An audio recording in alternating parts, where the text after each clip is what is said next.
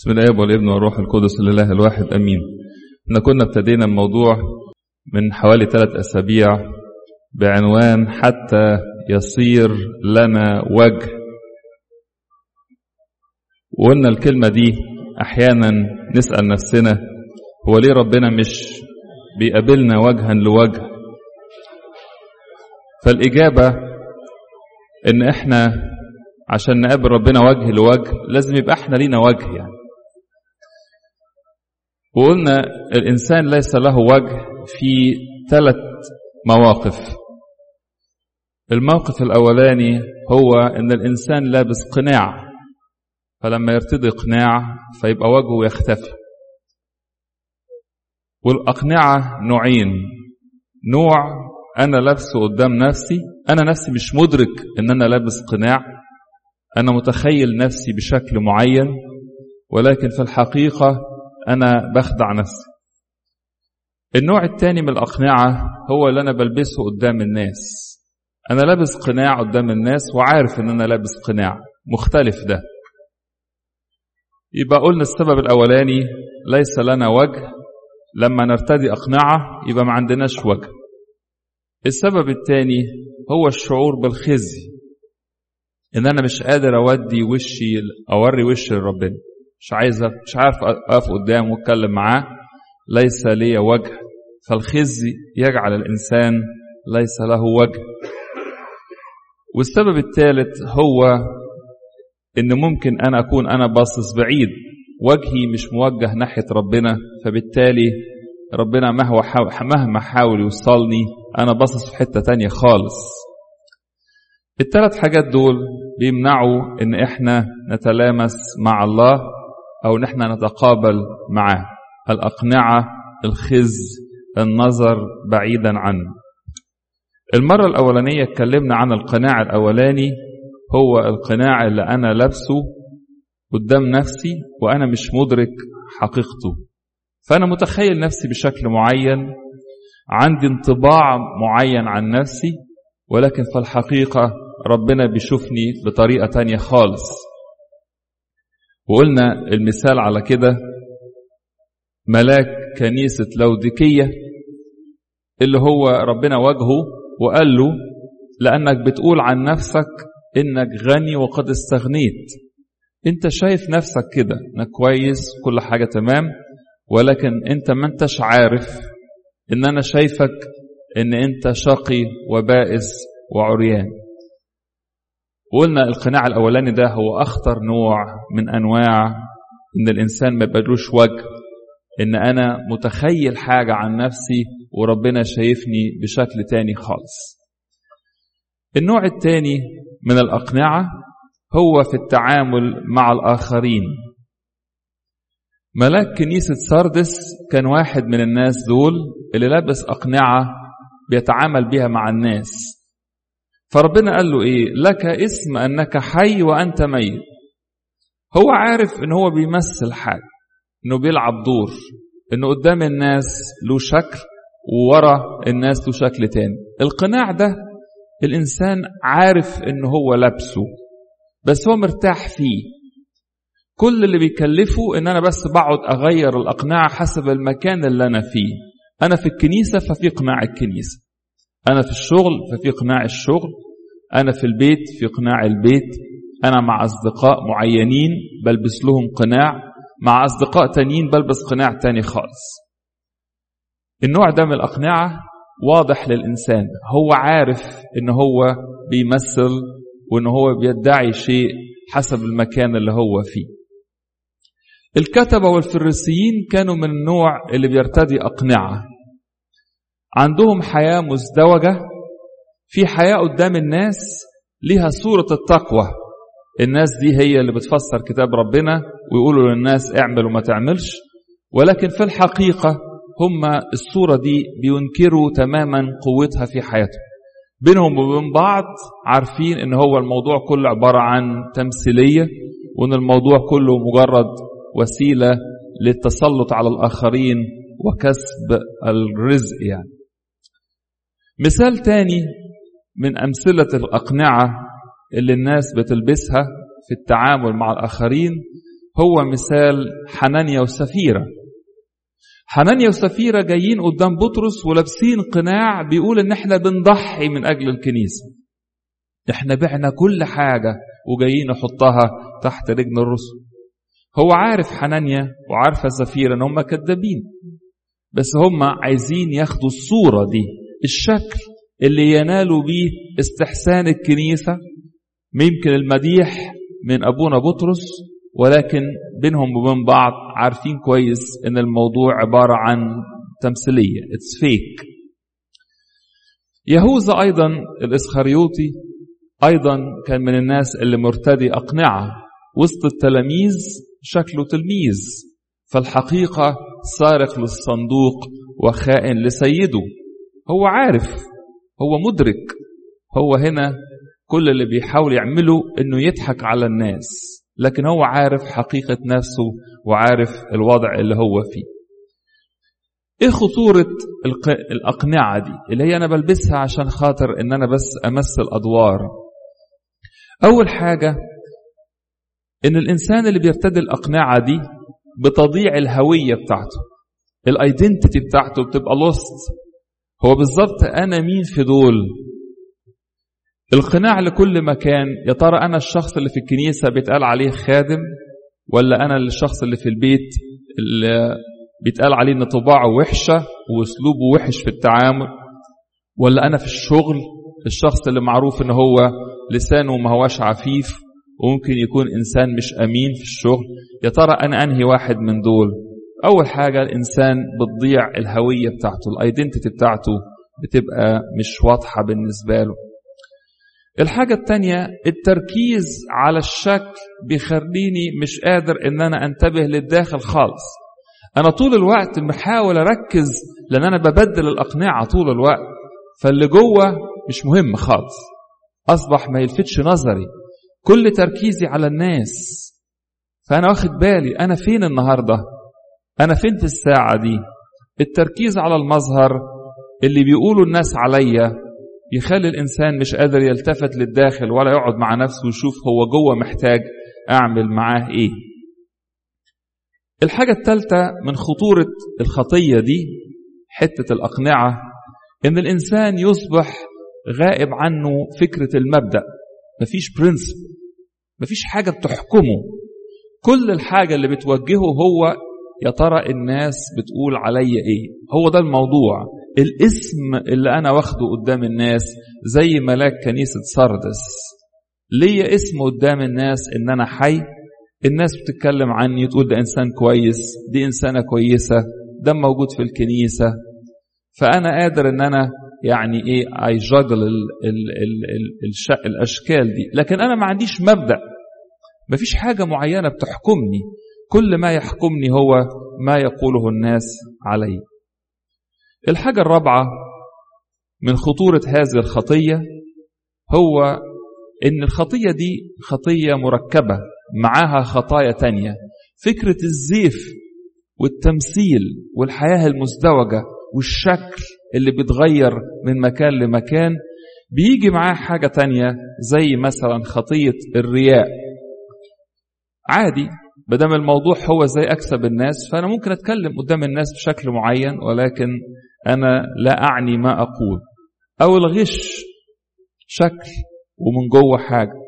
أو إن أنا أظهر للناس إن أنا مهتم أحبهم، ولكن وراهم لا يعني يمنعني شيء من التكلم عنهم بالرديء كل الوقت لأي سبب من الأسباب. الخطايا دي بحس إن هي مش مشكلة بدل في الآخر الشكل العام عند الناس مقبول.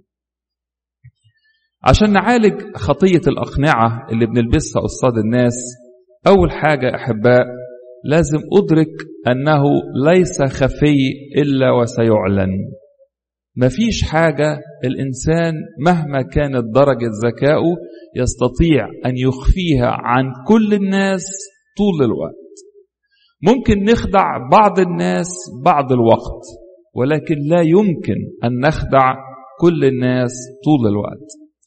هيجي موقف ولسانك يظهرك، هيجي وقت وتلاقي نفسك تعبت من تبديل الأقنعة طول الوقت. فأول حاجة جيد ان احنا نتذكر ان زي ما ربنا قال ليس خفي إلا وسيعلن.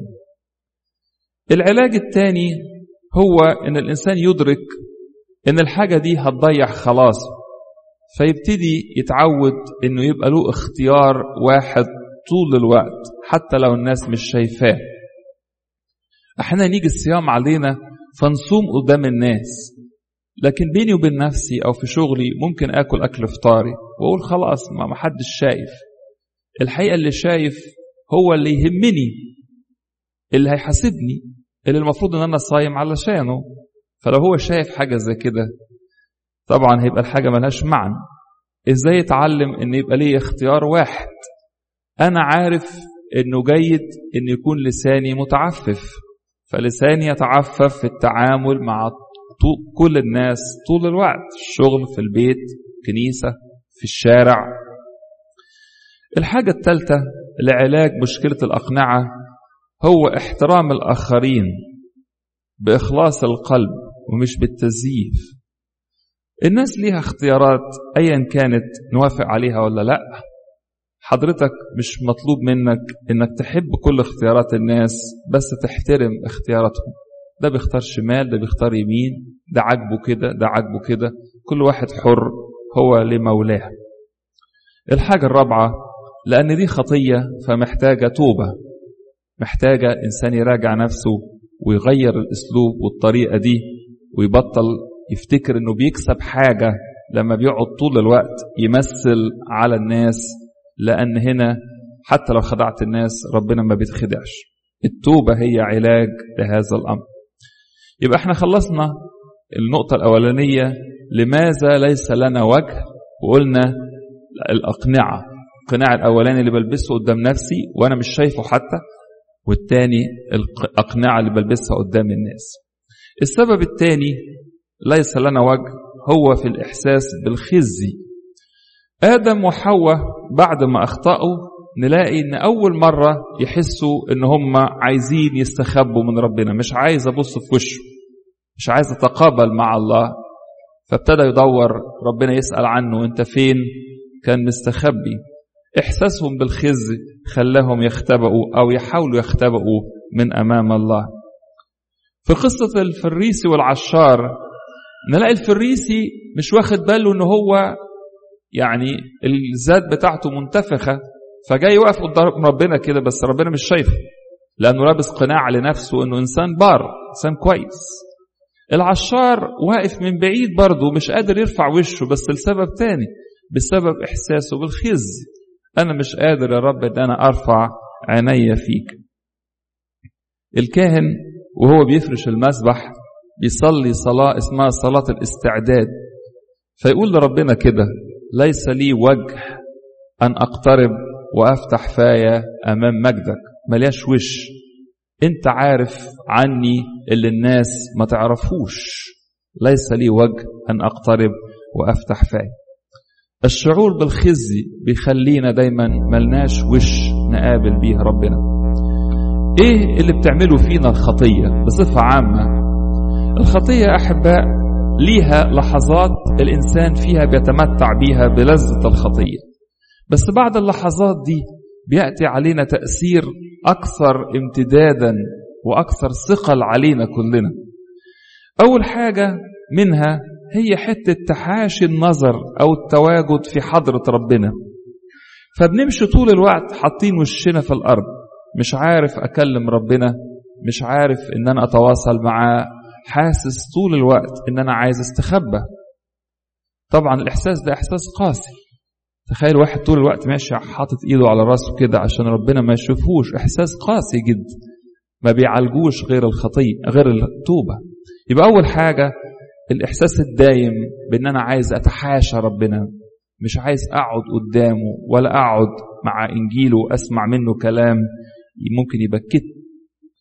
الحاجة الثانية التثقل بالخوف. إحساس الإنسان أنه خايف ليه؟ لأن مصدر الاطمئنان أصبح نفسه هو الديان، فأنا مش قادر أوريله وشي لأن أنا متجاوز الوصية بتاعته، فحاسس طول الوقت أني خايف منه. خايف من ربنا اللي المفروض يبقى مصدر طمأنينة وسلام. الحاجة الثالثة أحباء، مع الخطية يحصل دايما حتة فقدان السلام. السلام بيضيع مننا أول ما إحنا بنرتكب خطية ونتأخر في التوبة عنها. الخطية بتفصلنا عن ربنا، نفقد إحساسنا بالسلام من الداخل، وبالتالي نضطرب، وأيضا تعاملاتنا كلها تفتقد إلى هذا السلام. الخطية أيضا بتخلينا نشعر إن إحنا فقدنا الدالة عند ربنا، مش قادر أطلب، ملياش عين، مش عارف أقول له يا رب مد إيدك ليا، لأني حاسس إن أنا مزعله، أنا متجاوز وصيته، في حاجة مش مظبوطة. زي ما ربنا قال ليشوع في وسطك حرام يا إسرائيل، لا أعود أكون معكم إن لم تنزع الحرام من وسطك. الكلمة دي تقعد ترن في ودنا وإحنا عايشين في خطية معينة مش عايزين نقدم عنها توبة. لا أعود أكون معك إن لم تنزع الحرام من وسطك. الشعور بالتخلي وفقدان الدالة عند ربنا. طب نروح فين؟ نطلب من مين؟ نجري على مين لما يكون عندنا إشكال؟ الحاجة الخامسة يا أحباء، الخطية أيضا بتضيع الحرية بتاعتنا والسلطان اللي ربنا أعطاه لينا عشان نسود على الخليقة وعلى أنفسنا. لما بنقع في الخطية والخطية تتمكن مننا، بنقع في مرارة العبودية، حاجة أصبحت مستعبد ليها، مش قادر حتى إن أنا أفكر إن أنا أوقفها أو بطلها. آخر حاجة، الخطية أيضا بتجعلنا نفقد الهدف من الحياة والغرض من الوجود، ومن أيضا استطعام الحياة اللي احنا عايشين فيها. الحاجة أصبحت بلا طعم، لأن مفيش حاجة في حد ذاتها تقدر تدينا معنى للحياة غير ربنا نفسه. إيه علاج المشكلة دي؟ الخزي ده اللي بيأتي إلينا ناتج الخطية. أول حاجة بالتأكيد هو التوبة الدائمة بشكل يومي. الابن الضال عرف يرجع ويوري وشه لأبوه لأنه رجع تايب، أنا غلطان، أنا متحمل المسؤولية، فرجع مرة تاني يتراءى في حضرة الأب.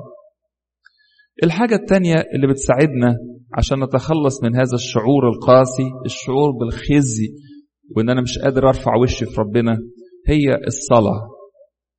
أحيانا الشيطان يقول لك أنت خاطي ما تصليش. عارفين دي زي إيه؟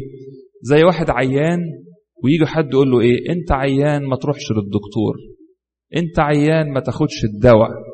الله، أمال إمتى أروح للدكتور وإمتى أروح للدواء إذا ما كنتش أروح وأنا عيان؟ الراجل العشار رغم إنه عارف إنه ملوش وش، ولكن جه من بعيد وهو باصص بعيد كده وقرع صدره، قال له ارحمني يا رب أنا خاطئ. ربنا رفع وجهه، قبل توبته، فخرج من قدام ربنا مبرر. الصلاة دايما يا أحباء بتساعدنا نسترجع وجوهنا مرة تانية، نقدر نقف قدام ربنا بسبب محبته وعطفه، ويبقى لينا وش نتكلم بيه معاه. الحاجة الثالثة لعلاج موضوع الإحساس بالخزي هو الرجاء الثابت. المصلي في كل يوم بيعرف في صلاة نصف الليل يقول كده في قطع الخدمة الثانية، يقول لما يأتي على فكري تلك الدينونة الرهيبة وافتكر في خطاياي تأخذني رعدة. طب لما تأخذك رعدة تعمل ايه؟ فيقول لك أهرب إليك يا الله محب البشر، مش أهرب منك. إنسان لما يدرك قد إيه خطيته يجري لأبوه، زي الطفل اللي غلط وبعدين هو حاسس بالخوف إن أبوه هيزعق له، فيجري ويرمي نفسه في حضن أبوه وأبوه ياخده في أحضانه. الرب عزيز ولكنه لا يرزل أحد. دي آية في الإصحاح 36 من سفر أيوب. ربنا عزيز جدا وقدوس جدا، ولكنه ما يرفضش حد أبدا مهما كانت خطيته. الرجاء في محبة الله يخلينا نجري ليه وإحنا خطاه، مش نجري منه ونتحاشاه، لأن ده مش العلاج أبدا، ده هيزود الأمور صعوبة. الحاجة الرابعة لعلاج مشكلة الخز هي الذبيحة. الذبيحة بترفع وجوهنا بعد ما نتناول، بنعمة المسيح نقدر ان احنا نبص في وش ربنا وربنا يبص في وشنا. ليه؟ مش عشان احنا كأشخاص بقينا احسن، ولكن عشان وشنا ده اتغير. ربنا حط علينا صورة المسيح فأصبح يشوف المسيح فينا. فالذبيحة ترفع وجه الإنسان يا أحباء. الذبيحة هي الحاجة اللي بيننا وبين ربنا تخلينا نقدر نرفع وشنا فيه مرة تانية. العلاج الخامس إنك تحذر من 3 حاجات في موضوع الخزي ده. احذر من الهروب. حين الواحد يقول لك ما فيش فايدة، خلينا نهرب. احذر أيضا من العناد. ربنا لما قال لقايين انت مالك وشك متغير ليه، كان زعلان ان ربنا ما قبلش ذبيحته.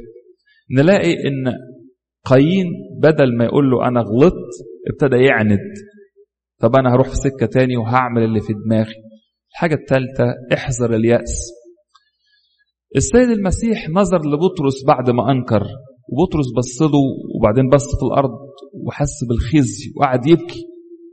يهوذا ما اداش نفسه فرصة ان هو يبص في وش المسيح ويندم، حط نفسه كده في سكة وخد روحه على اليأس والانتحار. احذر ال3 حاجات دول اللي الشيطان دايما يوحيلك بيهم بعد الخطية. اهرب، ما توريش وشك. ايأس، ما فيش فايدة. الحاجة الثالثة ايه يعني؟ خلاص ما كل الناس تعمل كده، اعمل اللي انت عايز تعمله. السبب الثاني ليس لنا وجه، هو بسبب الخزي اللي ناتج من خطية ولا نقدم عنها توبة. الحاجة الثالثة والأخيرة ليس لنا وجه، يمكن عشان أنا حاطط وشي الناحية الثانية، أنا مدي ظهر لربنا. في قصة حقيقية عن امرأة قديسة كانت بتتعزى جدا في القداس، لأن هي ربنا بيفتح ليها عينيها وتقدر تشوف السماء مفتوح وتشوف الملائكة. فمرة وهي بتصلي في القداس شافت شخص المسيح بنفسه، صورته كده فوق الهيكل، وشافته هو متأثر جدا ويبدو على ملامحه الحزن والأسى. فهي بصت له كده وقالت له يا رب انت زعلان ليه؟ في ايه؟ قال لها بص على الناس حواليك. فوهي في الكنيسة وقفت بصت للناس اللي واقفين حواليها، فخدت بالها أو شافت منظر غريب. الناس كلها واقفة مدية ظهرها للهيكل ووشها ناحية الشارع. فاستعجبت من المنظر ده، قالت له ايه يا رب ده؟ هو الناس واقفة كده ليه؟ فالمسيح قال لها هم واقفين بشكلهم أكنهم باصين ناحية الهيكل، ولكن بالحقيقة كل واحد باصص الناحية التانية، هو متوجه ناحية بره الكنيسة. هم واقفين بأجسادهم بشكلهم، ولكن بوجوههم هم ملتفتين لناحية تانية خالص. ليه يحصل كده؟ ليه نحط وشنا الناحية التانية وما نديش فرصة لنفسنا نتقابل مع وجه الله؟ السبب الأولاني هو المشغولية والتعلل بالأعذار للغياب عن العبادة والوجود في حضرة الله. زي بالظبط كده المثل اللي قاله السيد المسيح في لوقا 14 أما اتكلم على الناس اللي بعت لهم دعوة علشان يأتوا ويحضروا العشاء العظيم. كل واحد ابتدى يقول له أنا عندي عذر. اللي قال له أنا اشتريت أرض، واللي قال له أنا اشتريت بهايم، واللي قال له أنا اتجوزت. بس في الآخر كل الناس دول بدل ما ييجوا ويتقابلوا معاه بوجوههم، كل واحد فيهم التفت الناحية التانية وقال له أنا عندي عذر، معلش أنا مش فاضي. الحكاية دي احنا بنجد ان العذر ده عذر مقبول لينا، ان انا مش فاضي لربنا، ما عنديش وقت ليه. ونقول لنفسنا ايه؟ ربنا عارف، هو عارف، بس عارف ايه؟ عارف ان انت ما حطتوش اولوية، وعارف ان انت حسيت في نفسك ان شغلك وحياتك ملزمة بالنسبة لك اكتر من الوجود في حضرة الله. عارف ان ربنا مش واخد المكان الاول في حياتك، واخد مكان لما يفضلي وقت ابقى اجيلك، لما اشوف كده يعني ان حصل ان انا قدرت اوفر 5 دقايق ابقى اشوف ان انا اجي اقف قدام. المشغولية والتعلل بالاعذار بتقول لربنا رسالة واضحة، انت مش الاهم، لما افضلك هبقى اجيلك.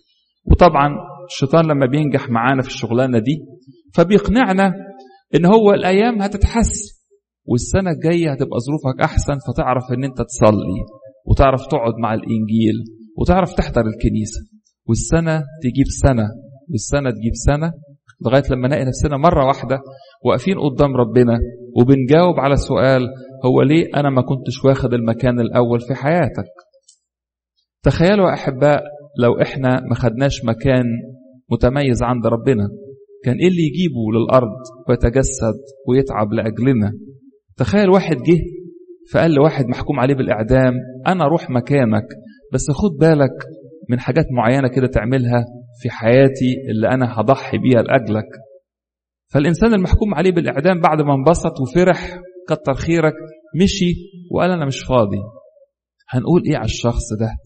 هنقول معذور ولا نقول الإنسان ده إزاي ما حقش الجميل ده؟ واحد مات لأجله. عشان كده أحباء المشغولية هي عبارة عن إن أنا بأعطي ظهري لربنا، أنا مش فضيلك، أنا ما عنديش وقت ليك. أحد الآباء قال إن كل يوم لازم تفكر فيه نصيب ربنا فين في اليوم ده. نمرة واحد، إمتى الوقت اللي هقف فيه قدام ربنا، وبعد حاجة كده كل حاجة تاني تترتب. لو شغلي هيقومني الساعة 6 الصبح يبقى ربنا يقومني الساعة 5:30. لو شغلي هيقومني الساعة 5 الصبح يبقى ربنا يقومني 4:30. ما ينفعش يا أحباء المشغولية تخلي وشوشنا الناحية التانية، ما احناش فاضيين له. هنقف قدامه هنقول له إيه؟ السبب الثاني هو محبة العالم. محبة العالم عداوة لله، يا إما دي يا إما دي. الإنسان بيدي ظهره لربنا لما العالم بيدخل جواه. فأنا طول الوقت مشغول باللعب اللي في إيدي. اللعب دي هي كل حاجة في إيدينا يا أحباء ما عدا أنفسنا. الأشغال والفلوس والعربيات والبيوت والحاجات اللي بنشتريها وبنبيعها، كل دي لعب، لأن احنا هنسيبها في الآخر وبعد كده خلاص انتهينا. محبة العالم بتخلي الإنسان ظهره لربنا. طبعا ممكن يحاول يقنع نفسه إنه لا مش الموضوع مش كده، نحب ربنا. إزاي؟ فين الشكل؟ فين المنظر اللي بتقول علينا بتحب ربنا؟ الحاجة الثالثة من أسباب أن الإنسان يعطي ظهره لربنا العبادة الغريبة. عندي حاجة تانية بتمثل لي إله في حياتي. في سفر حسقيال رؤيا ربنا وراها لحسقيال، قال له تعالى حسقيال تعالى وريك أنا ليه سبت الهيكل. فخد حسقيال اللي كان عايش في بابل ونقله إلى أورشليم واداله إنه يشوف جوه الهيكل بيحصل إيه. فلقى حاجة غريبة قوي، لقى كهنة الهيكل واقفين. كان الهيكل زمان بتاع اليهود بيبص ناحية الغرب، مش زينا كده، بالعكس هم باصين ناحية الغرب، فالمفروض هم بيصلوا واقفين ناحية الغرب. فلقوا وشهم ناحية الشرق، يعني مدين ظهرهم لربنا، وحاطين آلهة. الآلهة دي هي آلهة الشمس وآلهة الناس الوثنيين اللي حواليهم، وعمالين يسجدوا قدامها. ربنا جه قال له شفت بيعملوا ايه في بيتي؟ شفت الناس وصلت لغاية فين؟ جايين يعبدوا آلهة أخرى قدامي، وبدل ما وشهم يبقى ليا مديني ظهرهم.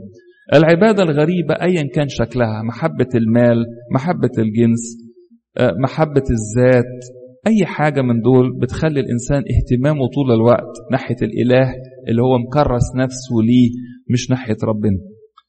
الحاجة الرابعة من أسباب أن الإنسان ينظر بعيد عن الله عدم الفهم والاهتمام.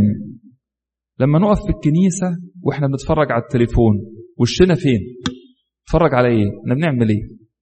إزاي حاجة زي كده أصبحنا نتجرأ عليها وإحنا ما إحناش دريانين بنفسنا؟